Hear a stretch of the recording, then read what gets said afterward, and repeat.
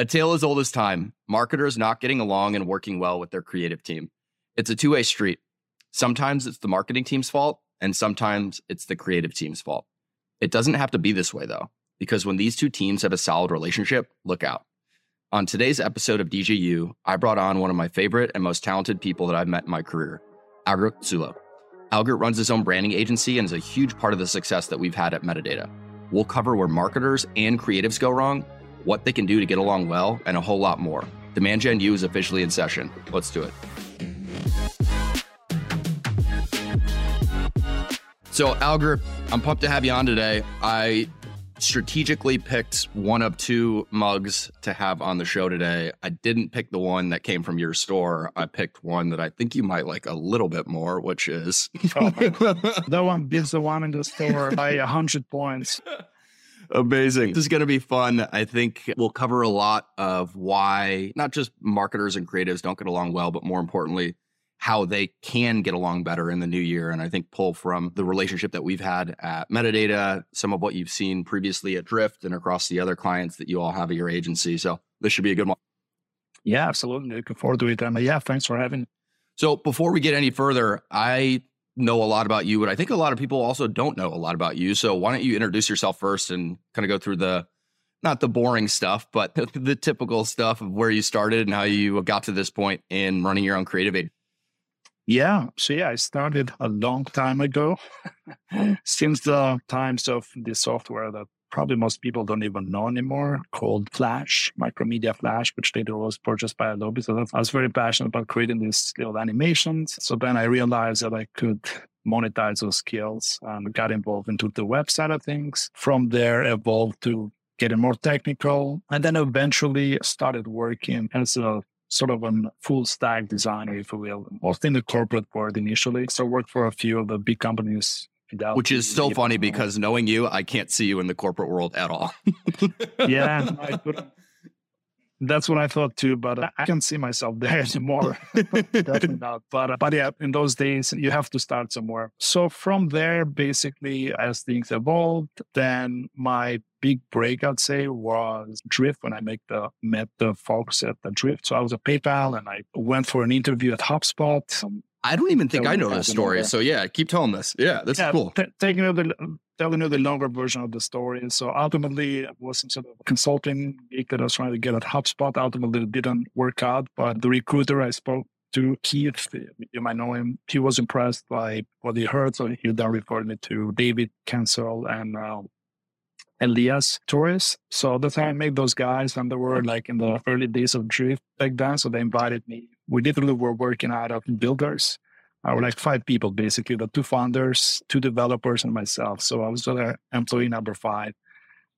So Drift was more like where I learned the most things and also where I met the people that I learned the most of, like one of the best teams basically that I work with, besides, of course, Metadata, you and G's. I didn't pay you to say that. I consider to be on the same caliber. But that's where I met also David Gerhardt and got to work directly with him, directly with the CEO of DC and DG. And yeah, that was quite an experience. I was skeptical initially because it was a startup and okay, the corporate world, the big bucks, going to a startup. And then as I saw the process, I saw that company go from 5 people to 400 plus. Like, wow, I never had experienced that before.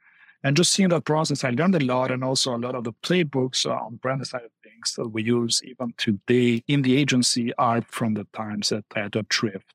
And probably if you go to drift.com nowadays, you still see that Algirt touch a little bit, that legacy. It disappeared for a bit. It looks like it's coming back a little bit, but it seems like so. I'm excited to see that they still stay true to those vibrant colors and high contrast type of aesthetic. So yeah, that was, and then after Drift, basically went back to the consulting world for very little bit, and then started the agency right before COVID hit. So around the area, I was getting more clients asking. So we're like a small shop initially, just like 3-4 people. And then COVID hit, and that was a game changer for us. Like we got so much demand that we're like, okay, we need to scale now. So that's when we started scaling the team and ourselves more as an agency, like a real agency, not just a small shop anymore. And it coincided also when Jimena, which is my business partner, but also my life partner, she got laid off. The boss. The boss, yeah. And basically her job, she was general manager for Latin America for a US corporation. But after COVID, her job was to travel back and forth, build partnerships.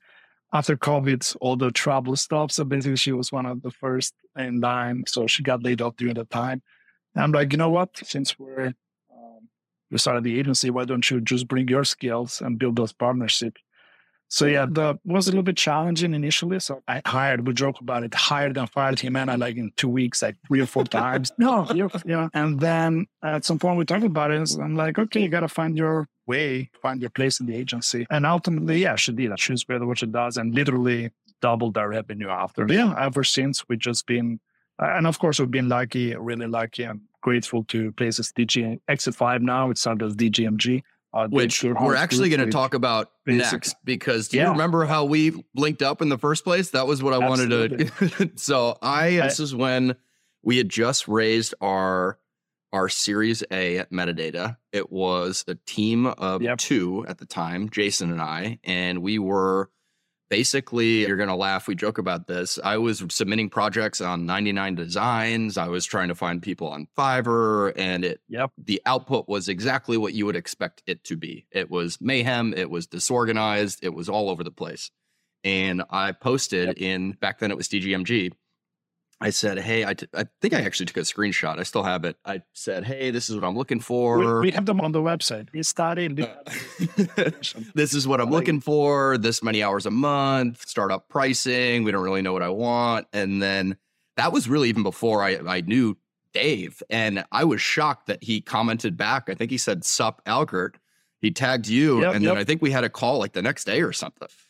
Yeah, absolutely, man. So there was, and we have it on the Metadata case study. We do have those screenshots, like how we met Metadata. It's literally that conversation from the Facebook group. And yeah, I think that sort of gave a start to a great partnership, which to me is par with Drift and what we were doing at Drift. That's exciting. We love that. So we're going to talk about a couple different things that you mentioned later on, but I think before we get to the good stuff, let's talk about just in general, why marketers and creatives typically struggle to work well together. I think this is the working relationship that I've ever had with our creative team, because that's how I look at you guys. Like, you are our creative team, but I've also struggled at times in my career working with creatives. So I'll give my take after I hear yours, but why do you think marketers struggle to work with creatives?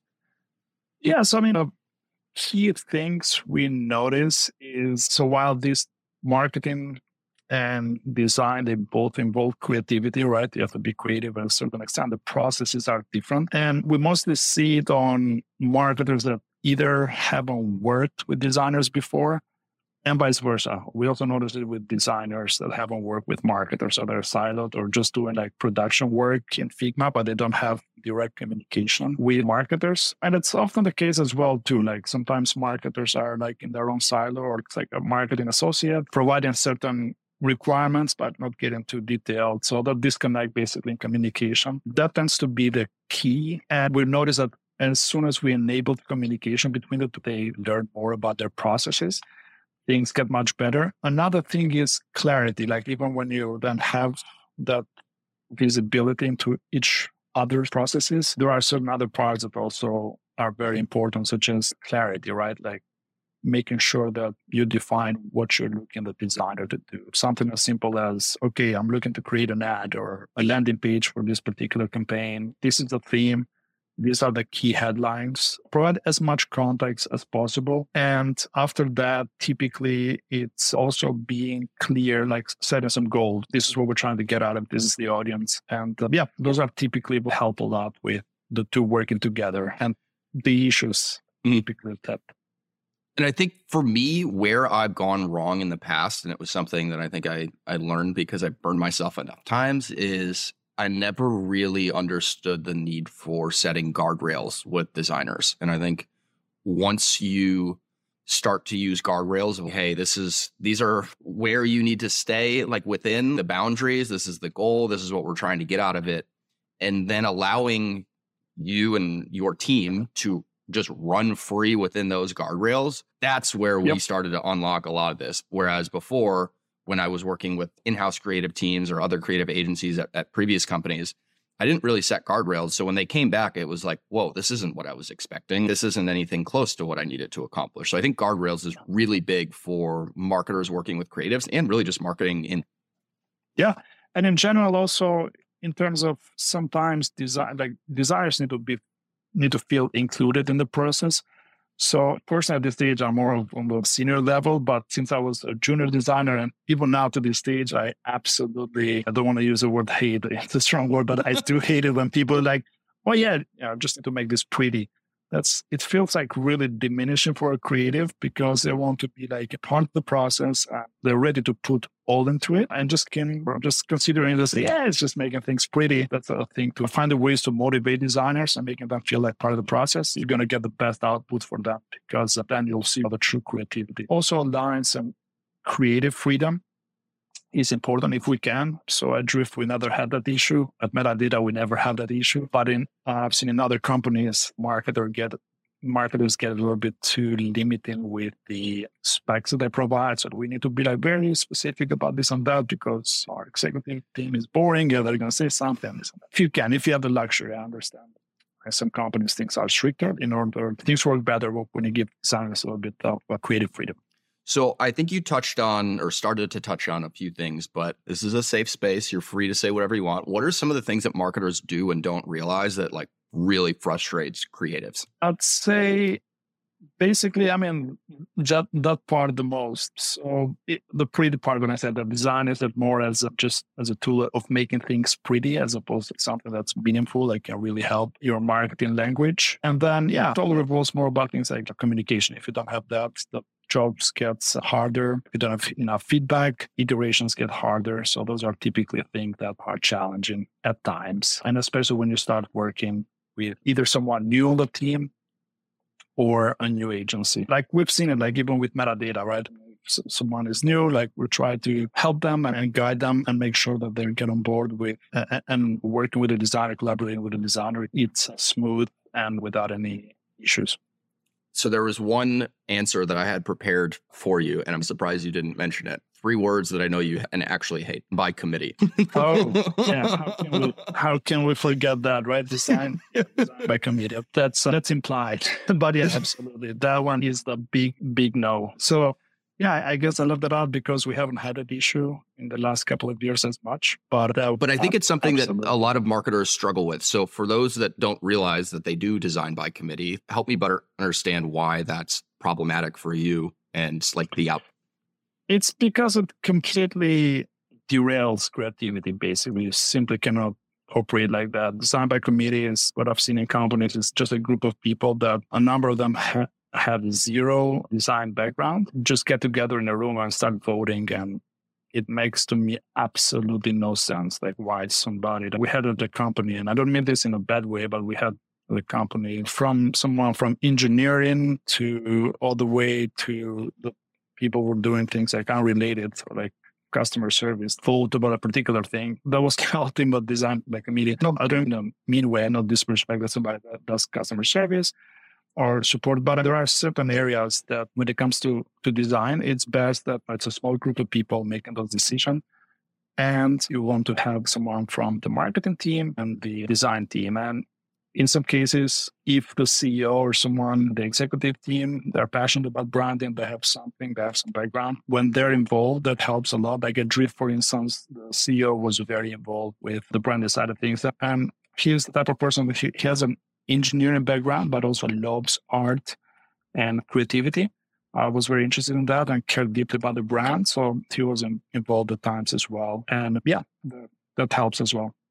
So before we get into the next part in the outline, you said something that triggered a thought in my mind, and it's unplanned, but I think it's a good question. So people talk about brand and branding, and I think oftentimes they talk about the logo and the colors and just really basic stuff. And from my perspective, is not what branding is or what a brand is. So for people who think like that or are trying to figure out how to build a brand, like what does brand mean to you? How do you define it? How do you look at branding? To me, and if you ask different people that tell you something different, to me, the brand part is more about the experience, right? So it's a reputation, but that reputation is based on, it's built or the user's minds directly correlated to the experience that users have with your product or company as a whole. That's the brand. Things like colors, logo, etc. Those are more like symbols and elements that help imprint the image of that brand in our minds, right? So it's a way to facilitate that, make it easy. But yeah, definitely that's not the brand, right? So now that part, to me, the most important part is the experience part, right? How people think about you, and the reputation part. So how people think about you. So imprinting that image of your brand in your mind, now it's up to you to build the reputation that are they going to remember you as this kick-ass brand that I really want to do business with, or are you just one of those brands that I'm going to stay away with? So yeah, to summarize it in one sentence, a few words, it's to me, brand is experience and reputation of your. I love that. Yeah. And I think back to the early days of Drift. This was well before I was even a customer, probably 3-4 years before I was a Drift customer. My last part of it was what DG was doing from just the marketing side, but from a branding side and a design perspective, I was just so drawn to it. I was like, I don't even really know what's going on over there, but it looks so cool. I want to experience it. Yeah, at Drift, to me, that was the dream team because we had DG. So on the visual Heard side, of him? Yes. I was really passionate about like the whole vibrant, like these memorable visuals, but a lot of the direction was coming from him in terms of the narrative and everything else. And the team at Drift, we had this thing that basically the brand as a whole, the company was like very human focused. Like you probably noticed in their collaterals, like these are real people and things like that. Social proof. It was, at least for me, it was unheard of at the time because it was so different than all the boring stuff that I had seen in B2B that it was like, I haven't seen anything like this before. Yep.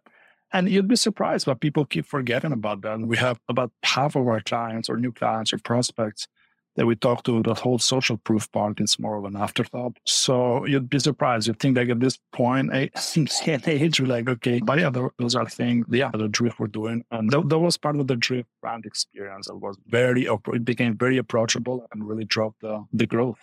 I love it. Now, to get into the next part of what I wanted to cover, it's really the creative process. And I think oftentimes marketers just don't understand the creative process and almost poke fun at the creative process, mostly because they don't really understand it and don't think like that.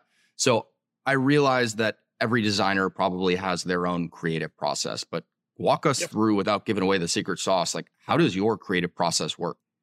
Oh, I give you the secret sauce. I don't have any secrets at this point. I'm done with the secrets. I just want to share. So let me put it this way. If you come to me and say, Algert, I want you to make this pretty, there is no process. I'm just going to give you some generic design and ship it.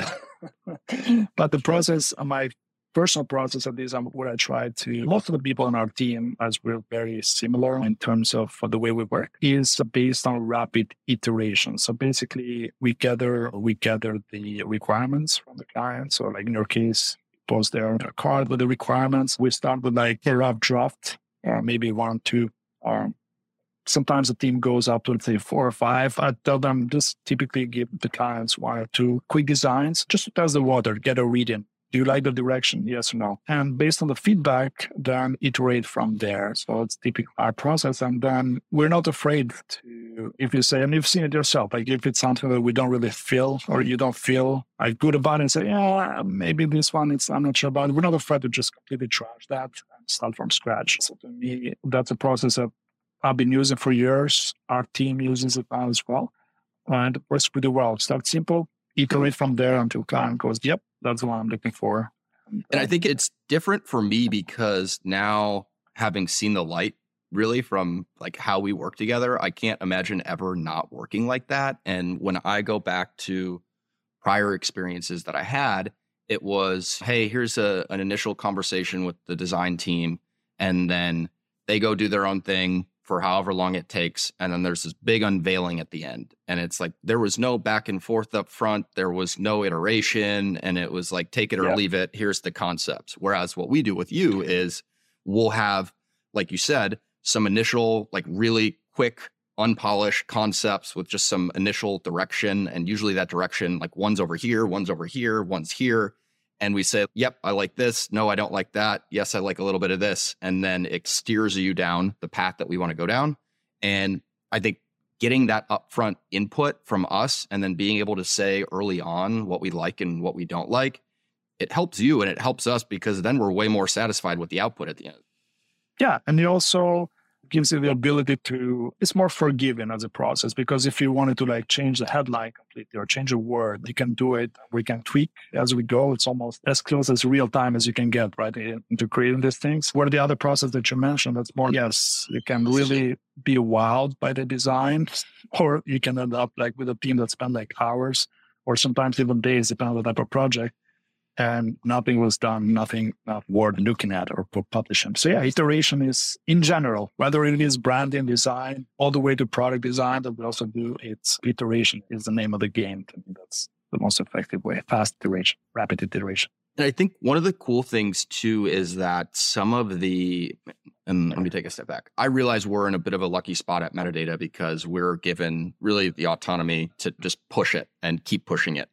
And when we work with you all on like new things, there are like just straight up crazy ass concepts that you guys will put in front of us. And we're like, you know what? Maybe we're not ready for this. Maybe we're not feeling this right now, but we never trash them. We always put them in Figma for a rainy day. And there have been times where we picked it up, 3 months later, 6 months later, whatever it is. And it's, you know what? Now we've gradually pushed it to this point where we're ready to revisit what was originally thought of as like a crazy concept. Yeah, I always tell, and I've been since my consulting days, like over the years, when I got to reuse like a concept, I said to her, nothing really goes to waste when it comes to the creative stuff. It lives on the back of your mind or in Figma, and then some other project comes along with it. Okay, this part maybe could be appropriate, and let's use it to this particular concept. I love it. Now, one of the other things that I think I didn't realize at first when I started working with an in-house creative team at previous companies was copy and how copy and design complement one another. And I think what I've really learned here is it's not, hey, just design something for us and write the copy later. It's have an idea of what the copy is going to say, and then let's make sure the design complements the copy, not fit the copy in at the end of the day. So for people who haven't seen that light yet, help me and help the listeners understand why you think that's so important. So it's funny because I see marketers sometimes saying, always start with copy. So I like to troll. Sometimes I have this image from Nike where they have these shoes that are like lungs, that look like lungs. I position them as lungs. So that particular ad has 0 copy. So when marketers on LinkedIn goes, design without copy cannot live. I just always push that image and say, I rest my case. The truth is that yes, they're absolutely right there. It's in 99% of the cases it does start with copy. You need the copy, and it's a good copy in order to create something that's meaningful, right? So based on that copy, then it helps us as well. Like it gives us a lot of context, like what the ad is about. And it becomes immediately, once you write the copy and say it's for this target audience, it becomes immediately clear what do we have to design to support that copy. Where in a case when you can tell us, it's for this audience, we can create something for the audience, but it's really tough to really change the copy after. And yeah, we're really lucky in the case of Data because we also have Mark Huber, which is one of the writes the best headlines in the B2B space. I didn't pay him to say that, but I appreciate that. And the feeling is mutual. I want to work with you.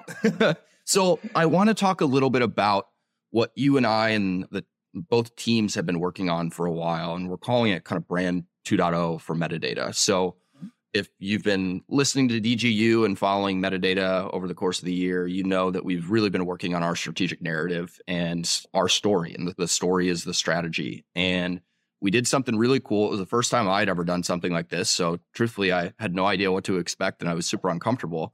But we had a custom photo shoot. And what we were trying to do was I'll let you take it from here.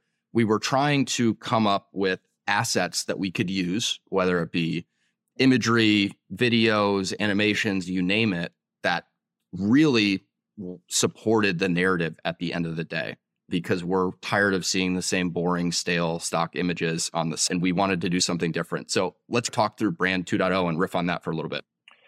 Yeah, for one, always been super excited about Brand 2.0 since the early conversations that we had, and all the way, like, as we executed, as we did the photo shoot, the video shoot at the studio in Boston. And finally, now we're getting to publish that and to roll that to the public. So yeah, one of the key things there was also the thinking of having some sort of building a persona for metadata. So we've always used like Flow from Progressive, although that's a different industry. We always love the idea of having some sort of a person refer to as a face of the brand, right? So that's why we chose this character, Alexis, which is like this kind of cool, almost rebellious type of person. So to interrupt for a second, fun fact, I've accidentally called my Alexa Alexis a couple times because we say Alexis so many times. I don't think I ever told you that.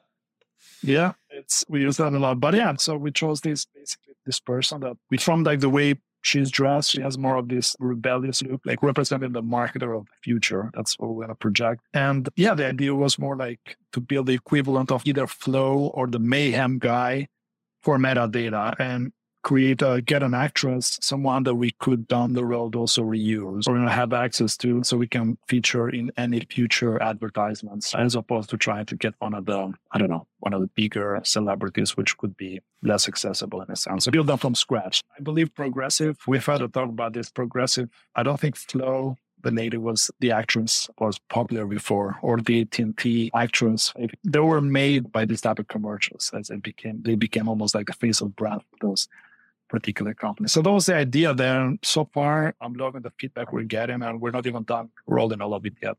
Yeah, no, I'm excited too. And I think when we talk about the narrative and how, like, what we're pushing from a brand design perspective, how it complements the narrative, our whole narrative is really centered around how the old way of running marketing and really campaigns is very manual and repetitive. There are so many low value things that we do on a daily basis that really aren't the reason that we got into marketing, or at least I'll speak for myself, wanted to do when we thought we wanted to be a marketer. So for us, it was really using the script for this photo shoot that we had and the assets that came out of it to show how frustrating, how time consuming, how overwhelming, how boring really it is to do all of these low value tasks, and then really just reinforcing how painful it is at the end of the day. So that has been really cool to see. And it's been a gradual process. I think you and I wish it would have liked to have happened a little bit faster, but I think I'm just happy that we're here at this point too. Absolutely. And I do absolutely love the new old way and new way graphics. And you also got to experience the process step by step. Basically, you flew to Boston, you were in the studio there, you showed everything with Alexis, and then how those become that footage became part of the visuals and the compositions that we're using on the website to support the narrative. So yeah, it's been an amazing experience. I love it. Now, I hate to put you on the spot with some predictions, but you have an unbelievable eye for design, and I feel like you are always 4 or 5 steps ahead of the curve when it comes to spotting trends. Are there any trends that you're seeing as we get closer to 2023 that people might start seeing in the B2B world from a design perspective? Typically with predictions, like, you should see my investment portfolio. It's minus 50% right now. Maybe everybody sees. Yeah, I was going to say, that's not unique to you. Yeah.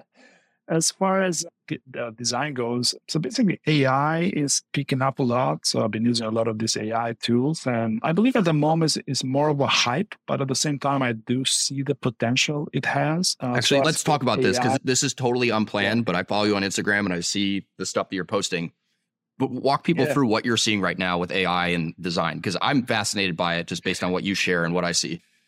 Yeah, absolutely. So it's true that I've been using for the last couple of months. Mostly DALL-E is one of them, DALL-E. And then most recently, ChatGPT, which I'm pretty impressed because I don't write copy, right? So just it helps set up at least the structure of something you want to write, and it saves time, right? So the same thing I'm noticing with DALL-E, right? But the reason I believe right now at this moment it's mostly hype is because what you see there on Twitter, it's like these perfect images, or either something was generated that was perfect or something that was Photoshopped later on. But AI is not quite, I'd say, capable, but even when it gets capable enough, what often ends up happening, and the best reference I have right now is Fiverr, which I've used before, and Canva. Both of them were supposed to be like game changers and kill the design industry. I don't have any reference for the copy part yet, at least. I don't know. I've messed around with it a little bit this week. It's like very basic. I think it's got a long way to go, but we'll talk about that on another episode. Yeah, so I started, especially with DALL-E. I mean, I've been using it heavily, and what I realized that these tools are going to become more like assistants and allow us to save time, just like with metadata, right? The way the narrative is, basically metadata allows you to minimize or get rid of these mundane tasks. In the design world, there are these mundane tasks right now too, right? Which I have to sit and do legwork or things that I don't really want to do sometimes. And these tools at DALL-E, as they get better and can get more accurate results, I see it's just like really boosting our creative process, like unlocking that next level, which, and there are things that probably we don't even see at the moment. That's what I believe will be like in the future, design in the future would be. So say like videos we create right now, these short form videos or similar videos that now some of them take us forever, right? Maybe in the future, I see like us being able to roll one of those a day as easy as rolling out an ad or a landing page, right? That are relatively simpler. So yeah, AI is the biggest trend. As far as the design trends, there are companies, agencies who publish these like design trends for next year. I don't personally believe in those because they go into job shot is going to come back, flat design is going to come back. That's really subjective. So any of those styles works well if executed properly. But yeah, to me, AI is a big thing. I also believe it's because more people are going to be able to do things, just like what happened with Canva and Fiverr. It's going to generate so much noise that literally like designers or people out there are like, oh my God, this thing is going to take our jobs. From my experience with Canva and Fiverr, it generated so much noise that basically it almost doubled the numbers of designers required just because there were designers needed just to go and clean up the mess that other designers were doing. And I can't see the same. I might be wrong there. Again, I'm not great with conditions, but we'll do another episode next December and we'll see how accurate you are. Yeah. If I had to guess, that would be probably the case. I love it. Alger, I think we are running up at time here. I know you and I can talk about all this stuff all day, but I've got another landing page to work on for you. So this was awesome. As always, thank you for everything that you guys do and making us look good at metadata. But this was great. Looking forward to having you on again on Demand Gen U. Absolutely. Yeah, it's most definitely. Let's check next year, same time. And I'll tell you whether I have a job or like I have to come over. Alger's creative predictions and then his investment portfolio. That'll be the next episode. Yeah. Again, let's keep creating awesome things. I love it. Mark, thanks so much for having me. Thanks, everybody. We'll see you next week on DGU. Thanks so much for listening to this episode of Demand Gen U. If you want to hear more, make sure to subscribe to get future episodes. You can also submit a specific topic you want us to talk about by DMing us on LinkedIn. If you like the show or want to share feedback, please leave us a review. It'll help us keep improving and get the word out to other marketers just like you. This podcast is brought to you by Metadata, the first demand generation platform that launches paid campaigns that self-optimize to revenue. If you're looking for a tool that makes it easier for you to build audiences, launch paid campaigns, and experiment at scale, you'll love Metadata. B2B marketers at Zoom, Okta, and ThoughtSpot use Metadata to automate the time-consuming parts of running paid campaigns so they can focus on the things that matter.